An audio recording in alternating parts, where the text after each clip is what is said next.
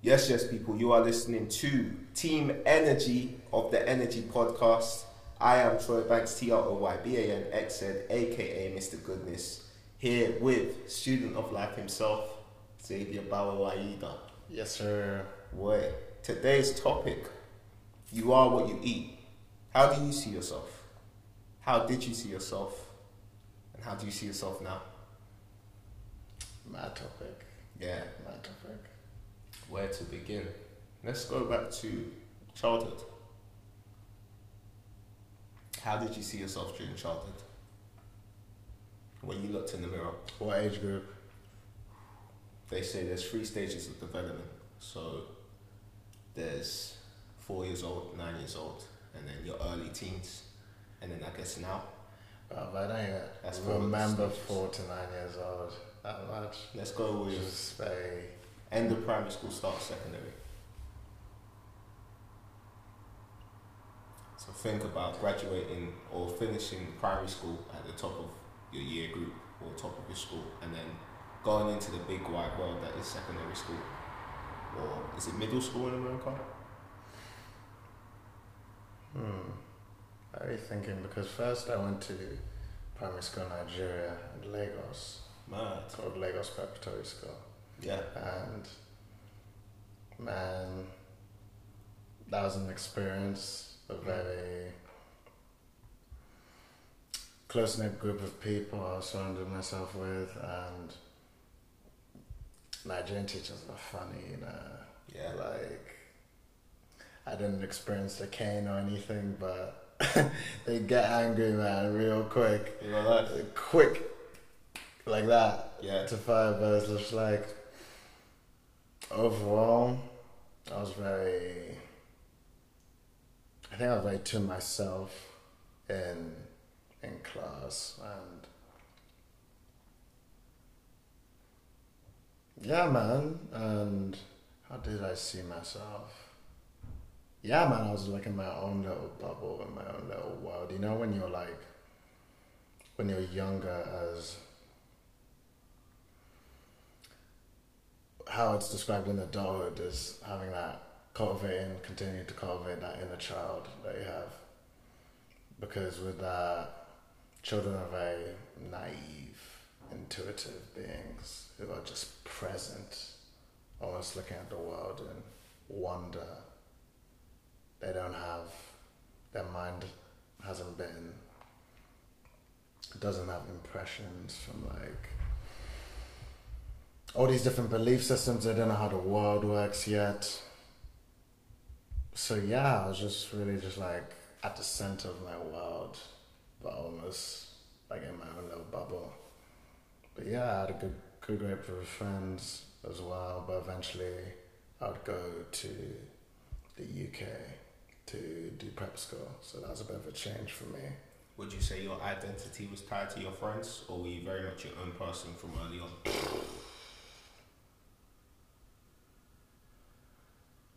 Yeah, I think in the beginning it was very much tied to my friends, because I remember changing when I went to UK. I went to a prep school called Horace Hill, based in Newbury. Basically an all-white school. One of my cousins ended up going there. Shout out Nira. But yeah, it was going from all that, a fully Nigerian school, mixed, to an all-boys white school, basically. And that, I was just like, wow, this is a completely different culture change. Yeah. So a lot of my identity was tied to my family, because I did feel that sense of homesickness, when you're like 12, 11. Yeah. And it was this new experience for me. I remember Mum was crying on the day she let me go. She's like, oh, it's going to difficult your first time not with him. But it's just like Pops being strong, macho, silent face, powerful. But yeah, no sign of weakness. It was mad though. It was mad because I feel like I had to immerse myself in that new environment and make new friends. So I got back, that's when I really had to get out of my comfort zone and start developing social skills on another level, because these are like completely different people, a completely different way of life, a different culture change. Okay. Yeah. I see. So, what was the spark that made you develop the skills? Was it trial by fire, or was did you actively? Had to survive. Or you're just gonna be like just chilling in complete solitude. You know, in school it's all about cultivating those friends, having those meaningful relationships as you get older. So you became more extroverted, would you say? Yeah, I definitely became more extroverted. At the UK school? Yeah, at the prep school in Newbury. Yeah. Okay. Yeah, I started. Yeah, pretty much. Yeah, that's all I got to say on that. Fair. What about physical characteristics? Like, did you change your look? Did you change your sense of style? Well, there was a uniform, but you know, it was like, Did you have the different ties? It's just like you see like year groups. Yeah. Putting the head in like shame. You're just thinking like, you just look at the cringe. Your face just cringes when you think about the uniform you had to put on. Stop it. And the sense of order that was going on compared to university that goes on now, right? It's just free for all. We had the deadest uniforms in the first. Where did you go to school? So I went to school at Ravensbourne. Yeah. So I've been all around the place. So I was homeschooled for a little bit when I went up to America.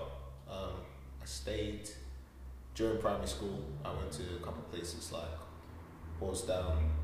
Stayed at Raglan Primary School for like a week. Then I finally settled in Hayes Primary School. Great school. Really enjoyed that experience. Then I ended up in secondary going to the Ravensbourne School, which was a slightly different change. And when I finally went to sixth form, I went to Hayes again. And it was kind of the difference between primary school. It was more so, like you said, you're like a black boy in a white crowd, especially growing up. When I moved away from where I was originally born, it was a much blacker area, shall I say. So we went to Garden Primary School, and Garden Primary School was like absolutely amazing. Went away to America, came back, went to Hayes, and it was a bit of a culture shock, but it was early on enough that you felt you could integrate, and you felt that you were more so accepted. Like everyone was just a big group of friends, as within primary school. Got to Ravensbourne, and it was different. It was a lot more diverse in terms of culture, but also a lot more of a different experience. Like going from almost being like a big fish in like a small pond to like being the new kid, or being like the year sevens that are like have their backpacks that are bigger than them. I always remember that. The ties like down to there, and like the backpacks that are bigger than you. Amazing. But and then I finally got to sixth form, and I kind of rekindled with some of my friends from Hayes. So I went to that sixth form after, and then obviously going on to uni. But I'd say in primary school I was very confident, very angry and impulsive kid. But where did you develop that confidence from, and where did the rage come from as well? Definitely, I think I developed the confidence from being in Mitcham and being at Garden Primary. I feel like it was kind of like iron sharpeneth iron. Yeah. Just through play. What do they say? You learn through play a lot more than you can learn through conversation. I think definitely. Elaborate on that. So there's only so much you can learn through self-development, I feel like, or through theory. I feel like in school, in primary school especially, there was a lot more black people in my area and a lot more family around me. I feel like through play it was just like everyone would do karate, or everyone would like stay after school and hang out at each other's houses and stuff. Yeah. And I think just that they'll help to build up your social skills, helps you to feel more like accepted, helps you to feel more confident within yourself because you're in a circle of people around you that not only like looked like you but kind of had similar experiences. And it's kind of what you said about going from Nigeria to going to like the boys' school. Mm-hmm. It was different, like being one of the only black kids. Shout out to Kofi, shout out to Kyle, because they were there as well. Shout out gang today. Yeah, come on. Big energy, team energy in the building. Proud of you guys, man. You're doing your thing. So spread that love, sprinkle it like that, yeah. I think the older we get, the more we start. I think around year 4, or year 4 was like the first time I noticed I was like slightly different. But like still, like I said, primary school, everyone was more so like loving and embracing and accepting of each other. It was kind of like you said about that childhood naivety. Like we all just saw each other as a big group of friends and like didn't see each other as any different. What did you learn from being in solitude? What did you learn from being in solitude versus being in the groups of your friends? Were there times at school where you had a lot of time to yourself, or were there times? Secondary school, I became a lot more introverted. Yeah. A lot more introverted. I think, number 1, I found music, but number 2, I think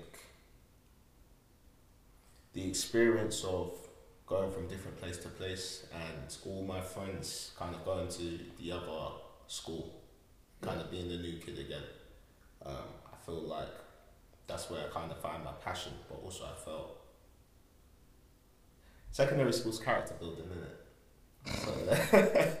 So yeah, I think I became a lot more introverted. I used to stay in the music block quite a lot and just do my thing, and I think that's where I learned about myself in solitude. So music became the catharsis, but also you miss out on the conversational skills of like going outside during break times or going outside during lunch times and just having that bond and just like developing those social skills and stuff. How did music change the essence of who you are? Massively. Because I know you now, Troy, for the last 6 months at university. I know something music is almost like it's a part of your soul. It's a part of your living being. It's your core essence. It's like you described it to me in past conversations as it's something. The one thing that's better than sex. Yo, funny this guy. Yeah, no. I did another one. I live and breathe it. Yeah. I live and breathe it, and I think just discovering music. I used to, ironically, year 2, I used to play trombone, and the instrument was bigger than me. They used to do a free. Well, like the backpack was bigger than you as well. Yeah, like the backpack was bigger than me as well. But going into music, I think around year 8, that's when I started really getting into it and really like honing into my craft. But what was about it that made you, that spark inside of you? Because it's that connection. What was it? It's a universal language that everyone can understand. I could be speaking in Portuguese, I could be speaking in Swahili. If you feel it, you feel it. And I think that was the beauty of music, is that it could convey emotions, it can convey thoughts and feelings that no conversation or no words ever could. You know, they say a picture paints 1,000 words. Yeah. With music, it was almost like music could communicate 1,000 emotions, 1,000 conversations that you never even like would say to a person on a regular basis. Alright, so if you could have a conversation with the person who invented music, who I have no idea who it is, I have no knowledge about that, what would you say to him? To the person who played the first instrument.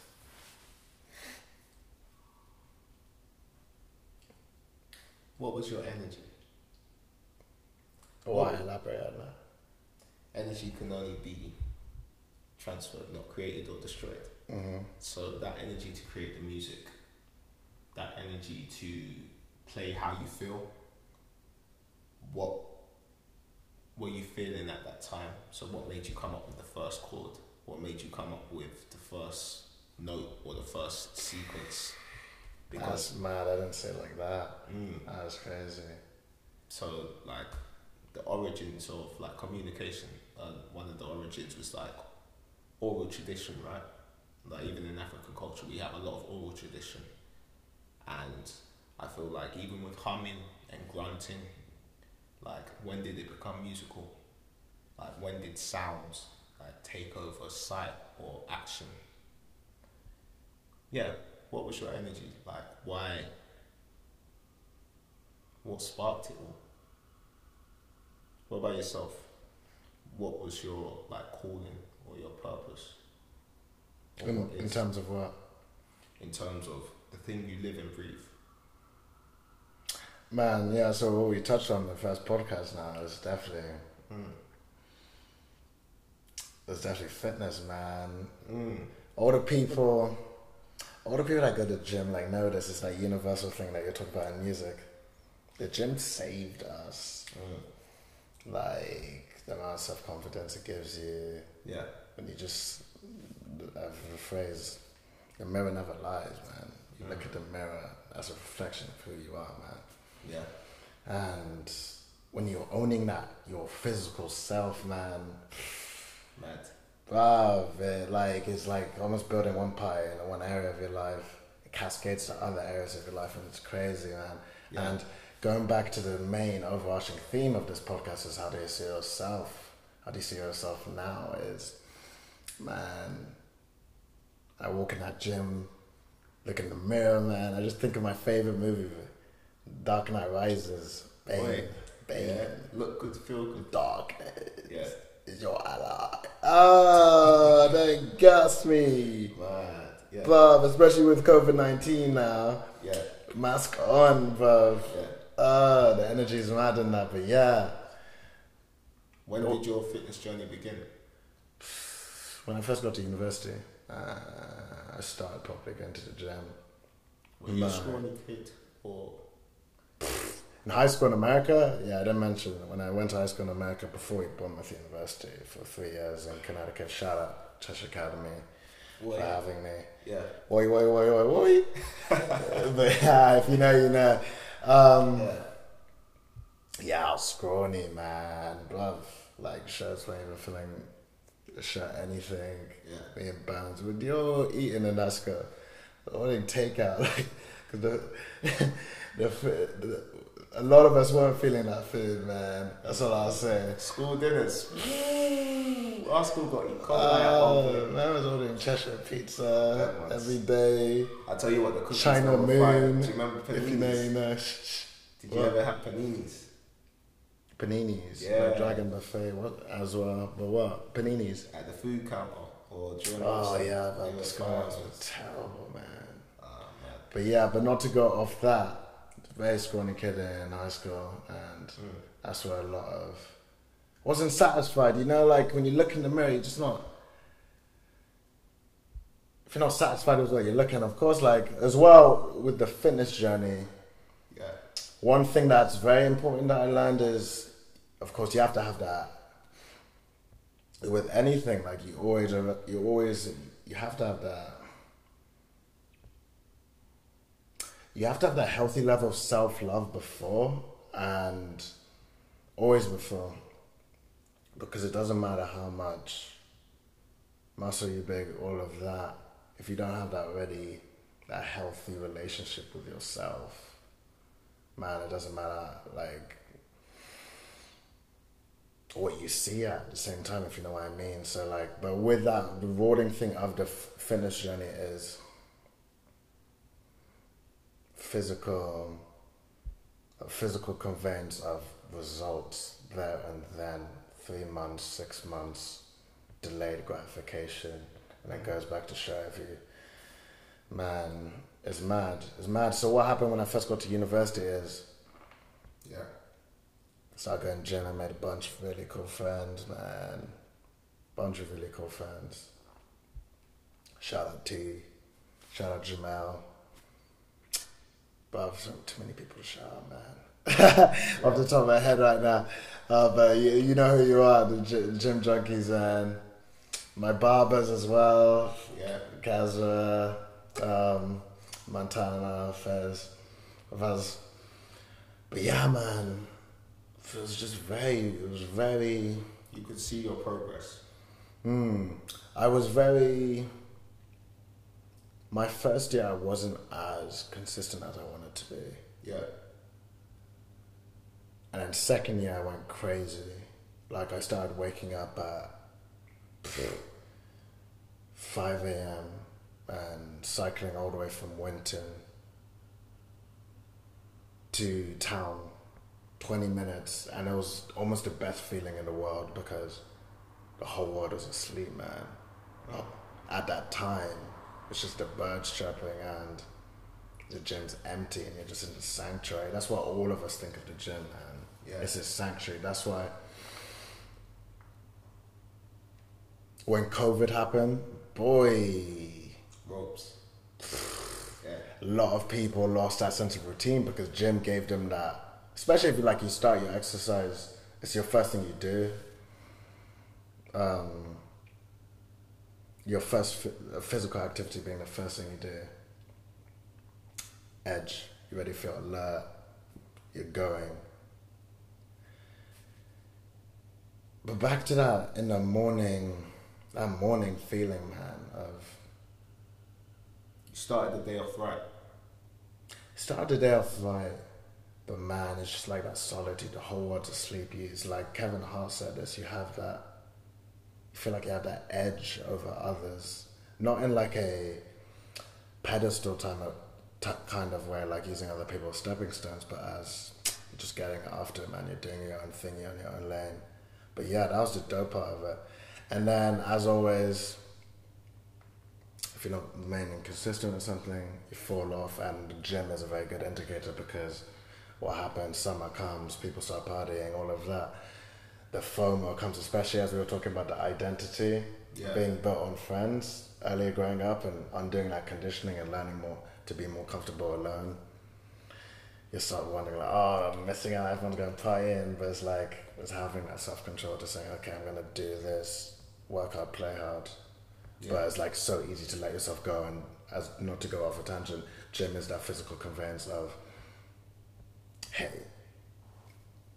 there's a phrase saying your body is the physical manifestation of your will. Yeah.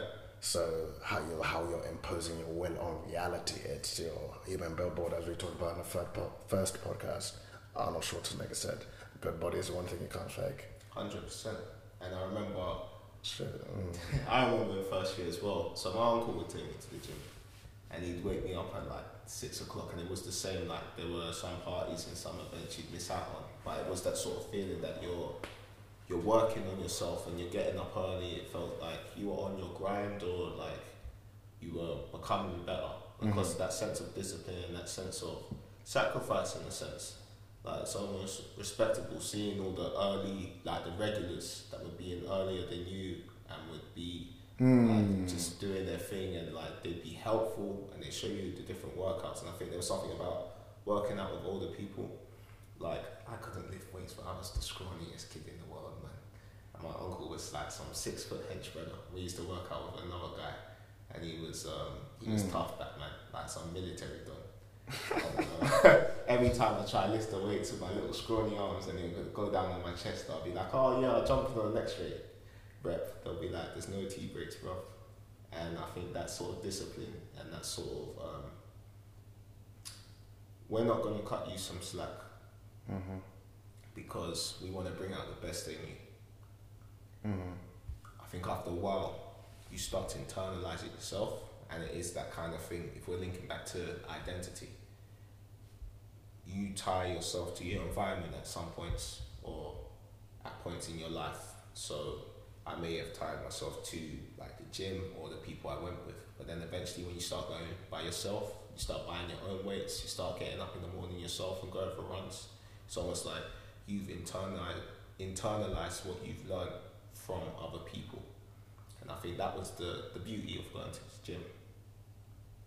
And just like I guess, the beauty of learning from other people, like you said, learning from play versus learning from For sure. It comes with that, as you said, is that mentorship that comes with it from learning from wiser people, and that camaraderie and brotherhood and sisterhood. You see all these other people getting after you. You know when you like go on a run and you see other people running. It's just motivating. Well. Man, like sometimes the competitiveness in me will be like, that's it. This person better not speed up over me, like. But then it ties back into focusing on your own race. Oh man!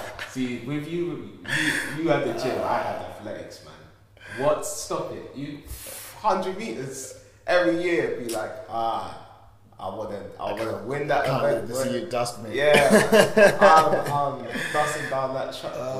No, it was that sense of competitive. Like, you just get inspired by it. Or even in the gym, like you start following people that like work out heavy, or you start seeing people that are lifting like mad weights that are like 3 times your weight. It was when they told me about ants, and they said that ants can lift like 1.5 times their weight, and I'm like, well, why am I struggling to lift a 20-pound dumbbell?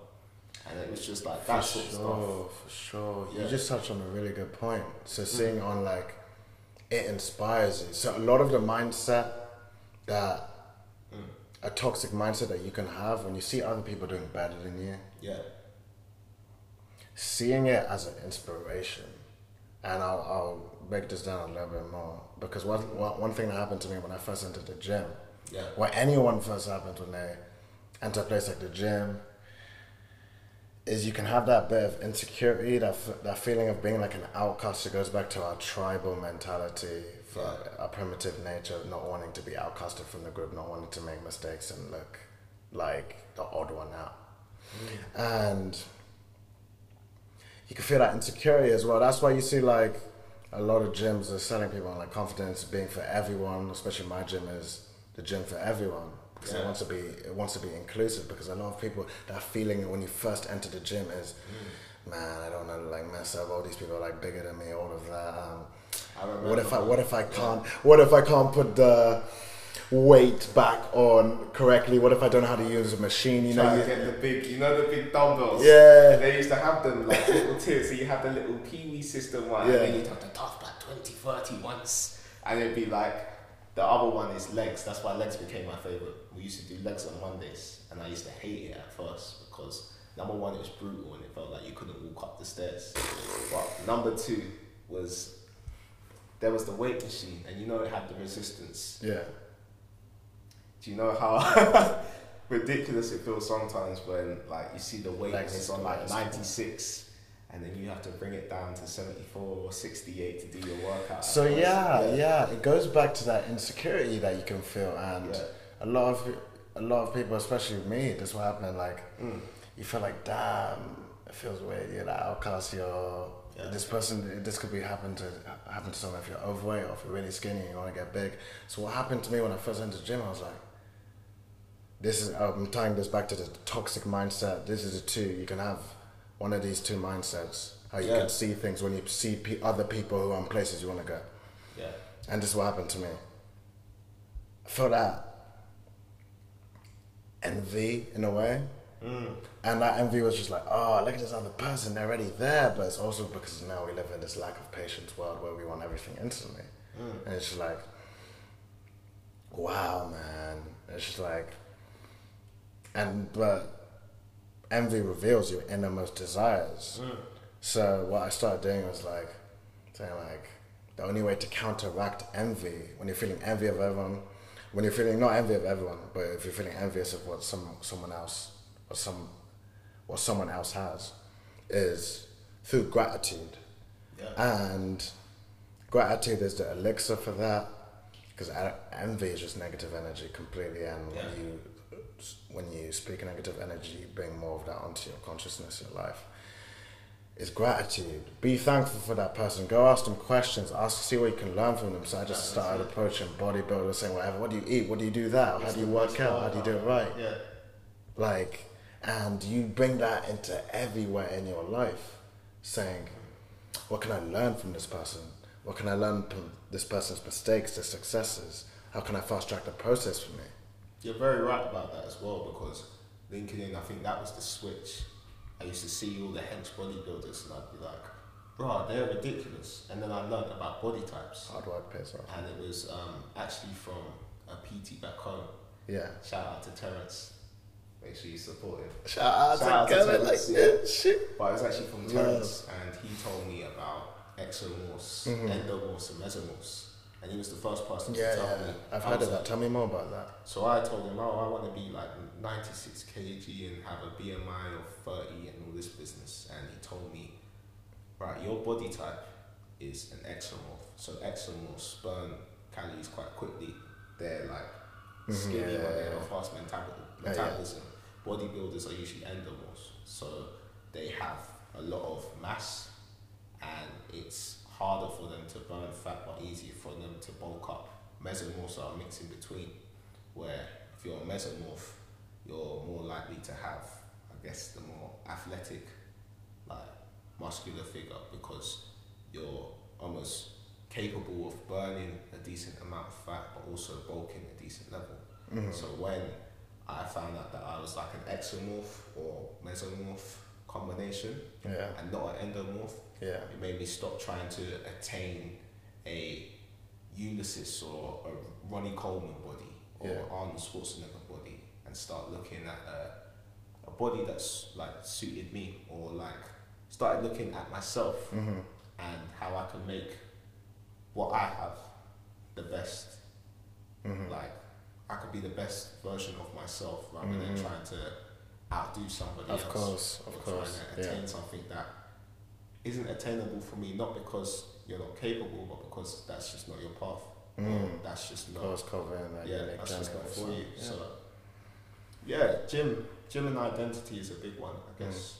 But now, back to you now. How do you see yourself now, as at university right now? A stronger person. Yeah. You said you're spirit animal. Yeah, I'm a spirit animal. Tell the people. I'm a spirit animal. My spirit animal is a tiger. It used to be, I feel like, when I was in secondary school, points I may have felt like the ugly duckling desperate to be a swan. But I feel like now a tiger's strength comes from itself or internal. So a lion is strong and a lion's strength comes from its pride. Yeah. But I think I resonate with the tiger as well, because even though like having company and having your audience and having your tribe is great, you can also have that internal strength from within. So it's kind of like what Kano says about P's and Q's. Who? Kano. I haven't listened to much of his music today. But I just know him from Top Boy, obviously. Yeah. What's it? Is that Sully? Yeah, Sully. Sully. That's legendary shit. Even on my own twos, that's the difference between me and you, and that's how I see like a tiger. It's like even on its once, like even if it's by itself in the wild, like it still has its own strength and it still has its own capability. And that's not to say you don't need people, because it's always great to have people, but having that internal strength within yourself to get whatever you need to get done without external motivation, I think that's inspiring to me. So I feel like that's why the tiger became my spirit animal. What about yourself? I said Bane already. Bane? Yeah, but like in terms of animal, it's gotta be, I think it's gotta be more wolf now, because wolf is very symbolic. I think there's a lot of masculine men right now, is that it's a balance of having. So I'd say I'm an ambivert. Can you delve more into that? Yeah, so you have introvert. Yeah. They gain their energy through probably more creative pursuits and just by being more to themselves. And extroverts, they gain more of their energy through associating with other people, and they find more comfort in the group. Yeah. I don't have too much more knowledge to dive on about each one and their personality breakdowns. And ambivert is in the middle. they have introverted and extrovert qualities. So I'd say ambiverts gain their energy from being surrounded by like-minded individuals or other people in general, but they have to go charge up like a battery in solitude. I can connect with that. They have to get back and tap into the things they love by themselves, because after a while, the battery gets overcharged from being around too many other batteries. 100%. It's just like an iPhone. Yeah. Dies eventually if you use it too much. Yeah.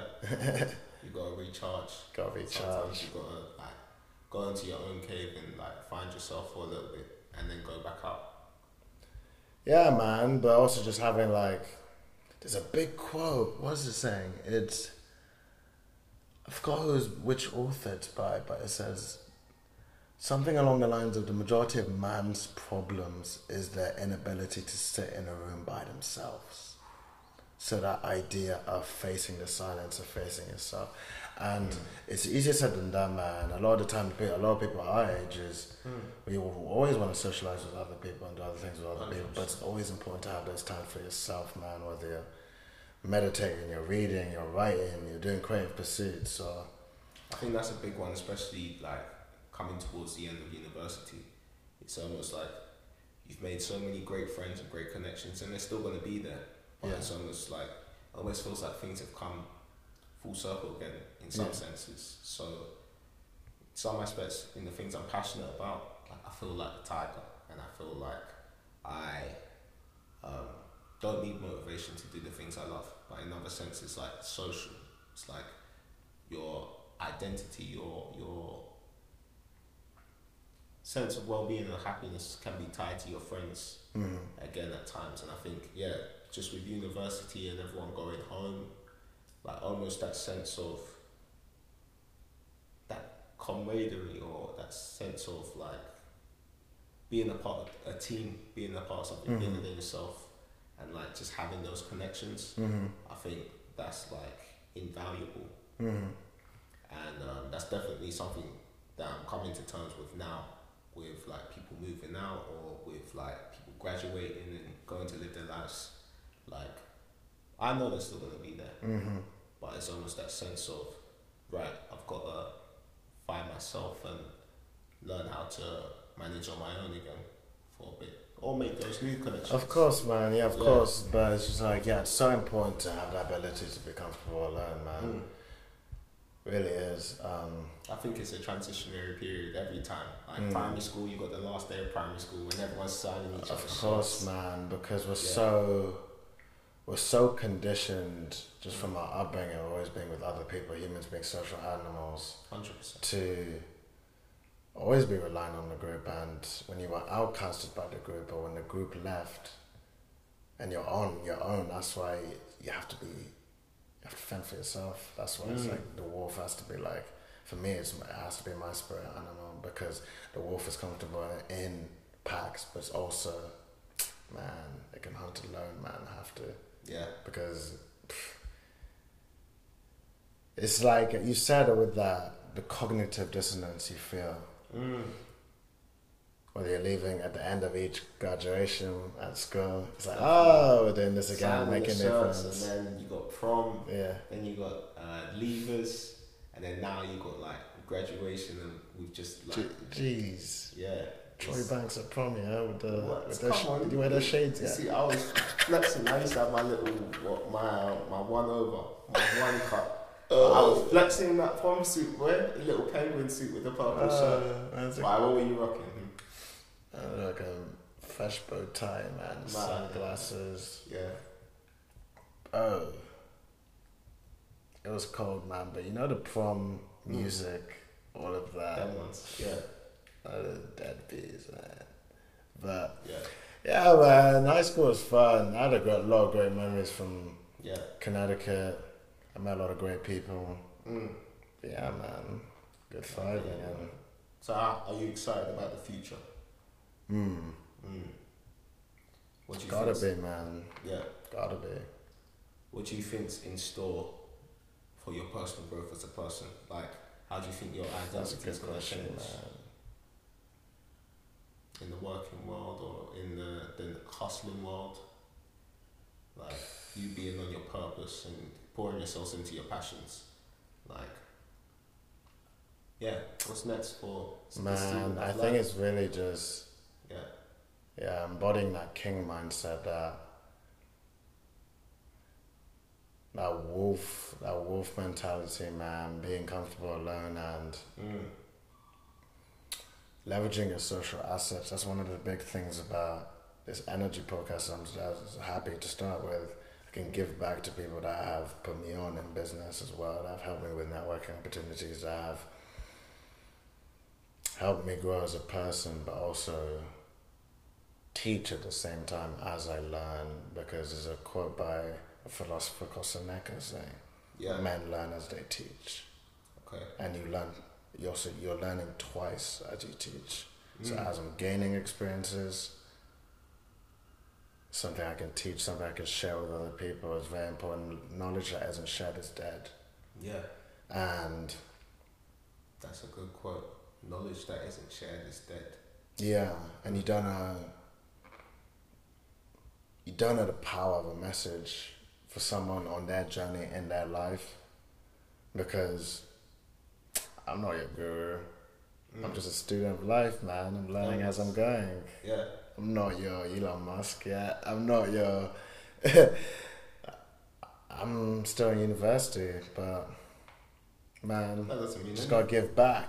Yeah. Just gotta give back, and it's really about empowering other people through authentic storytelling. That's what I think the Energy Podcast is conceptualized right now into. And yeah, man, I'm just looking forward to empowering other people, being more comfortable in my black essence after all the things that have gone on with Black Lives Matter in America, because we felt that with, and the rapes in Nigeria, and the hunger in Yemen.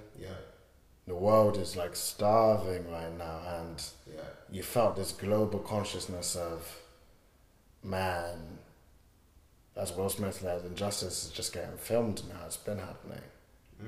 So it's just, but you feel it on another level in social media, because that's why you got to audit your time on it sometimes. Easier said than done. And 100%. Because of the dopamine addiction we all have to it,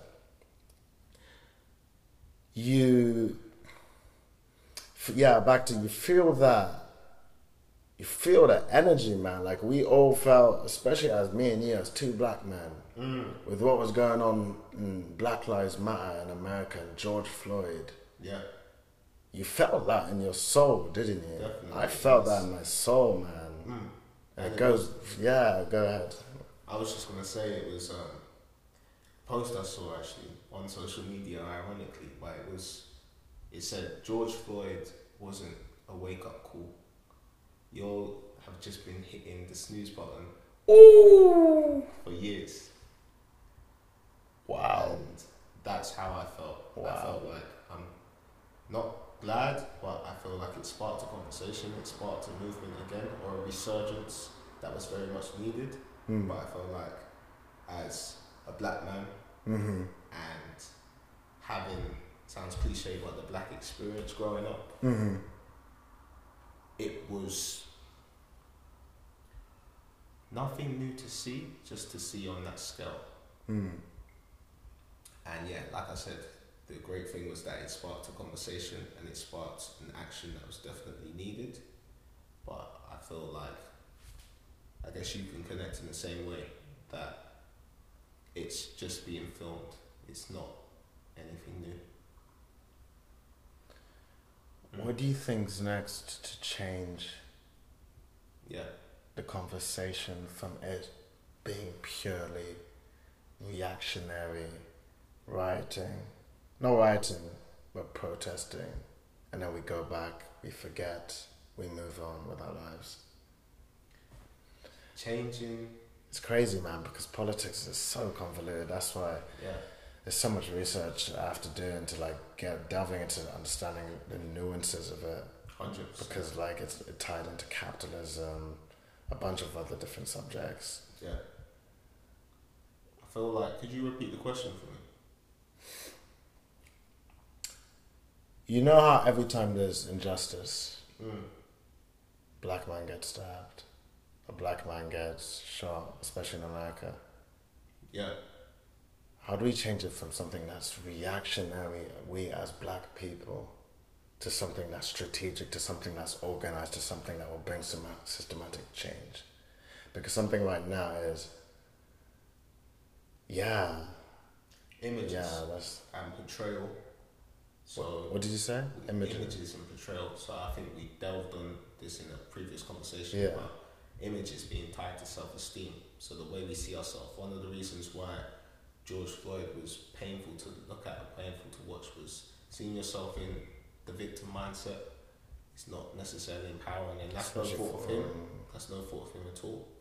But in terms of the media and our portrayal as subservient, it almost becomes a self-fulfilling prophecy. So true. And I feel like definitely images and self-esteem, like seeing people that look like you, kind of got linked into primary school.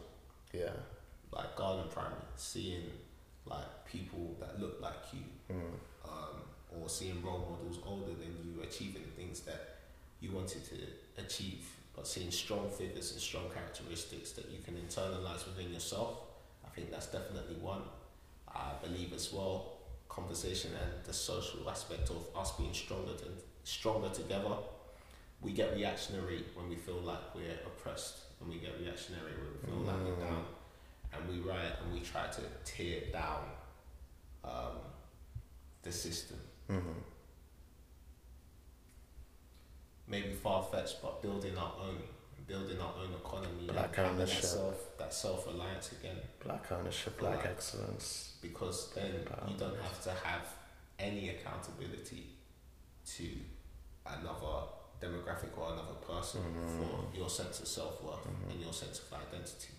If you've got your own, whether it's assets, whether it's esteem, whether it's confidence, or whether it's just a good group of people around you, a good environment, then you'll no longer have to feel like you need to be validated by someone or something else.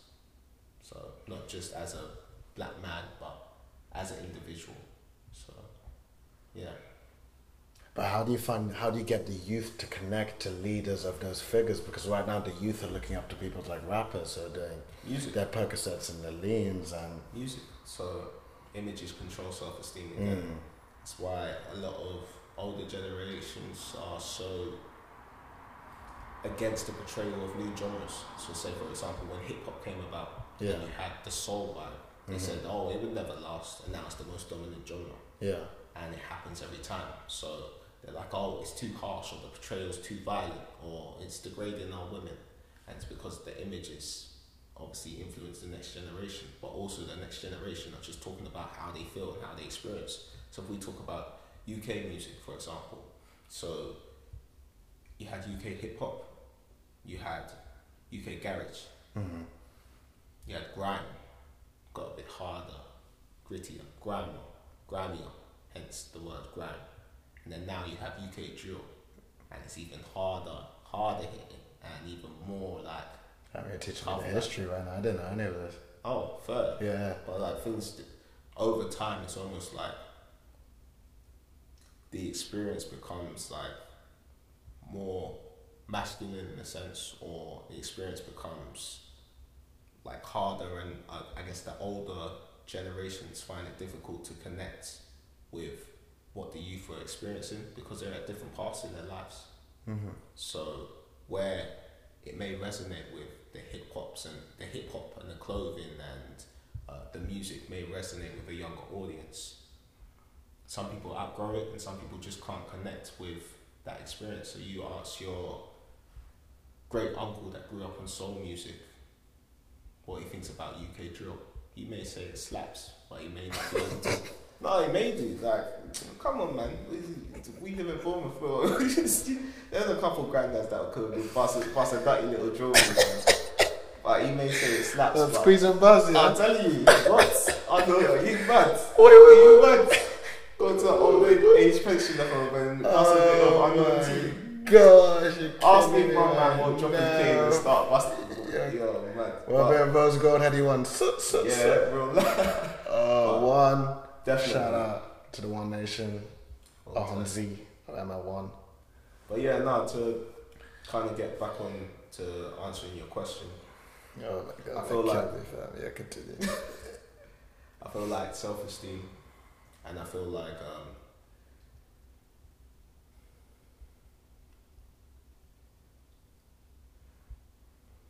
conversation between generations. Conversation between generations, but also the older we get, especially now graduating, I bet in 2 or 3 years we'll be a bit detached from like the music in the clubs. Yeah. Like it's almost like when you're out in first year, you're out every day and you're partying and you know all your tunes. Mm-hmm. And then when you get to third year or you get to final year, it's almost like,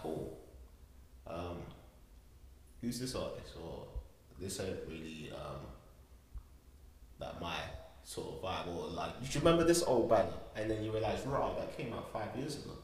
It's almost that sense of keeping that connection between the older generation and the younger generation, which is the beauty of like sampled music. Yeah. Like the reinvention, say like Pop Smoke's album. Yeah. You know, we love that Got It On Me tune. And like to I us, got it on me. I'm telling you, many men. And like to us, it's like the anthem of the moment. You go back 10 years ago, 15 years ago, to like the older generation, and they'd have many 50 Cent. And that's the beauty of like sampling and the beauty of like DJing, is that you can kind of almost connect both generations together through the power of music, I guess. Yeah. What do you think when we get older? What are we playing at our weddings, man? What music? Are we bumping Pop Smoke and Joe? Yeah. No, I don't know. I might sneak in a little bit of Jodeci or a bit of Drew as well. But can you imagine that? No. It's too Pop Smoke and much. Joe up and down the Can't hall. just be Afrobeats, bro. Yeah. I do pop. Love. I'll be busting that. The champagne's gonna be everywhere, man. Yeah. The energy will be too mad for that. Yeah. How do you play Enjoy Yourself as the wedding dance? Yeah, come on. Jesus. Energy. I'm looking forward to the day you'll be like, oh, what do you know about this tune? You know how the older generation, you play a little banger. You be like 7 and you just know a tune from 30 years. They're like, what do you know about this tune on the radio? Oi, what? Good to myself. What do you know about Pop Smoke? Yeah, what do you know about Pop Smoke? What do you know about Skepta? Yeah. That's what a lot of people say, man. I don't listen to much Skepta in general, but yeah. I'll say, yeah, man. Been a dope conversation, isn't it? 100%. Yeah. In closing, to go back to the original topic, how you see yourself now? Are you happy? Not happy. You gotta be happy with, of course, like your happiness is. In love with the process. Happiness is. How do I define happiness? Let me think on this one. I think it's cultivating an appreciation for the things money can't buy. And it's also being grounded.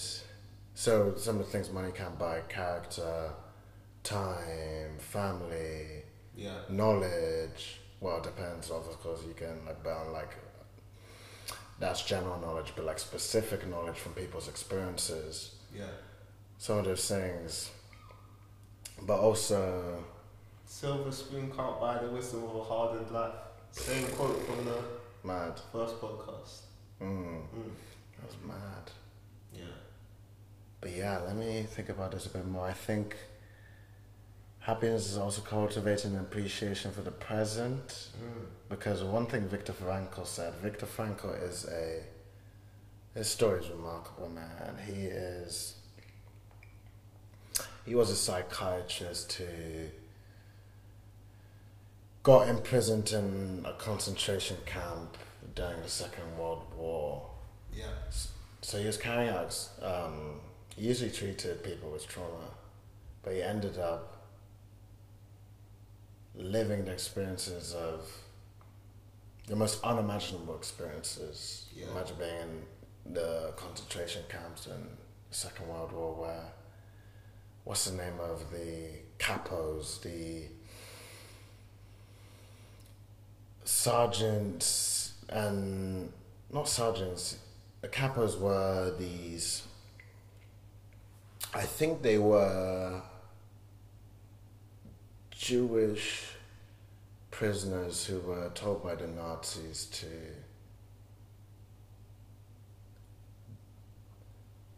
be leaders, to be enforcers of the weaker Jewish people in the camp. And then you had obviously the brutalization by these Nazi leaders as well in the camps. So some of the experiences he went through, he talks about witnessing death every day and not knowing if it'll be you next. It's almost like a war. You think of it like a war movie as well, where mortars are just going off everywhere, like Jarhead. But it's like, this is like literally on like another unimaginable level. Yeah. That they don't know where the next meal's coming. They're getting fed a speck of bread, like tiny, the size of a 50p coin. And to Titus, he said that the people who survived in the camps, whether it was for 3 years or 5 years, however long they were imprisoned, were the people who, when all of their freedom had been stripped, when they had been dehumanized on another level, when they'd been seen as subhuman, because Jews were seen as these people that weren't even human by back then. Stripped of everything, you're stripped of your dignity, of your respect, of your morals, your family members are again kicked around you, you've lost everything, you have no hope. But in that moment, the one thing you have that is so profound, so powerful is that no one can take from you is your attitude to your circumstances. Is having hope that there will be an end to the darkness that you're facing. You will see your family members again. If your family members were all gone, you will live for them, you'll provide for them if you get out. And he said that the people who survived were the people who held on to their spirit. The people who, no matter how much death and trauma they witnessed and how much psychological damage they went through, they held on to the one thing no one could strip them of. And that was their attitude and their spirit and their inner strength. I like that. So to tie that back to happiness, it's internal. With everything going on in the external world, it's so easy to feel like you're out of control. But the only thing you can control is your thoughts, your words, your actions. You can't control other people. Their behaviors are so easy to think like, oh, they should do this, everyone should do that. Yeah. But, or something as simple as, oh, why is there traffic today? Why is it raining today? We can easily get in those thought loops, but you're focusing on the external world, and that's why when you study philosophy and Marcus Aurelius, and those stoic men of principle, you learn to focus on what you can control, not to focus on what you can't control. And you become you're grounded, you have more inner stillness within you. And Marcus Aurelius says to retreat into yourself as well. That goes back to our introvert side, that goes back to anyone who wants to charge up. Retreat into yourself. Be comfortable in solitude. And know when sometimes, I'm not going to listen to music today, or sometimes I'm just going to go for a walk, I'm going to leave my phone in my house, or not everything has to be recorded for social media. Things like that. Just tapping into your inner self, your energy. Energy. I like that. I was going to say in closing, actually, one of the quotes I see, or one of the quotes that I saw from just a little app that I have on my phone. It's a little motivation app. But one of the quotes I saw today was self-love and self-respect comes from within. That's why it has self at the beginning of it. Mm-hmm. And I think that's a perfect way to almost summarize the conversation today. Even though I'm really glad to get into a lot more. It's been a mad conversation. Honestly, I'm ready to go again. But definitely, I feel like.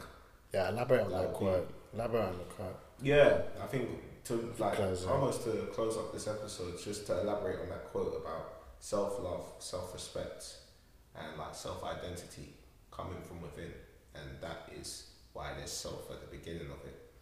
It just communicates that almost what you were saying, like no matter what external resources may come your way, almost that sense of stoicism. Mm-hmm. Like we have a saying in Jamaica: we run things no run we. I guess that's exactly it. It's like no matter what happens around you, no matter what foolishness. That's my Jamaican people, man. Bless up, man. We're all the same people, bless up, bro. Black empowerment, man, the black ownership, black excellence. Yeah. 100%. Our people will never be held down. Never. And One love, Nigeria, man.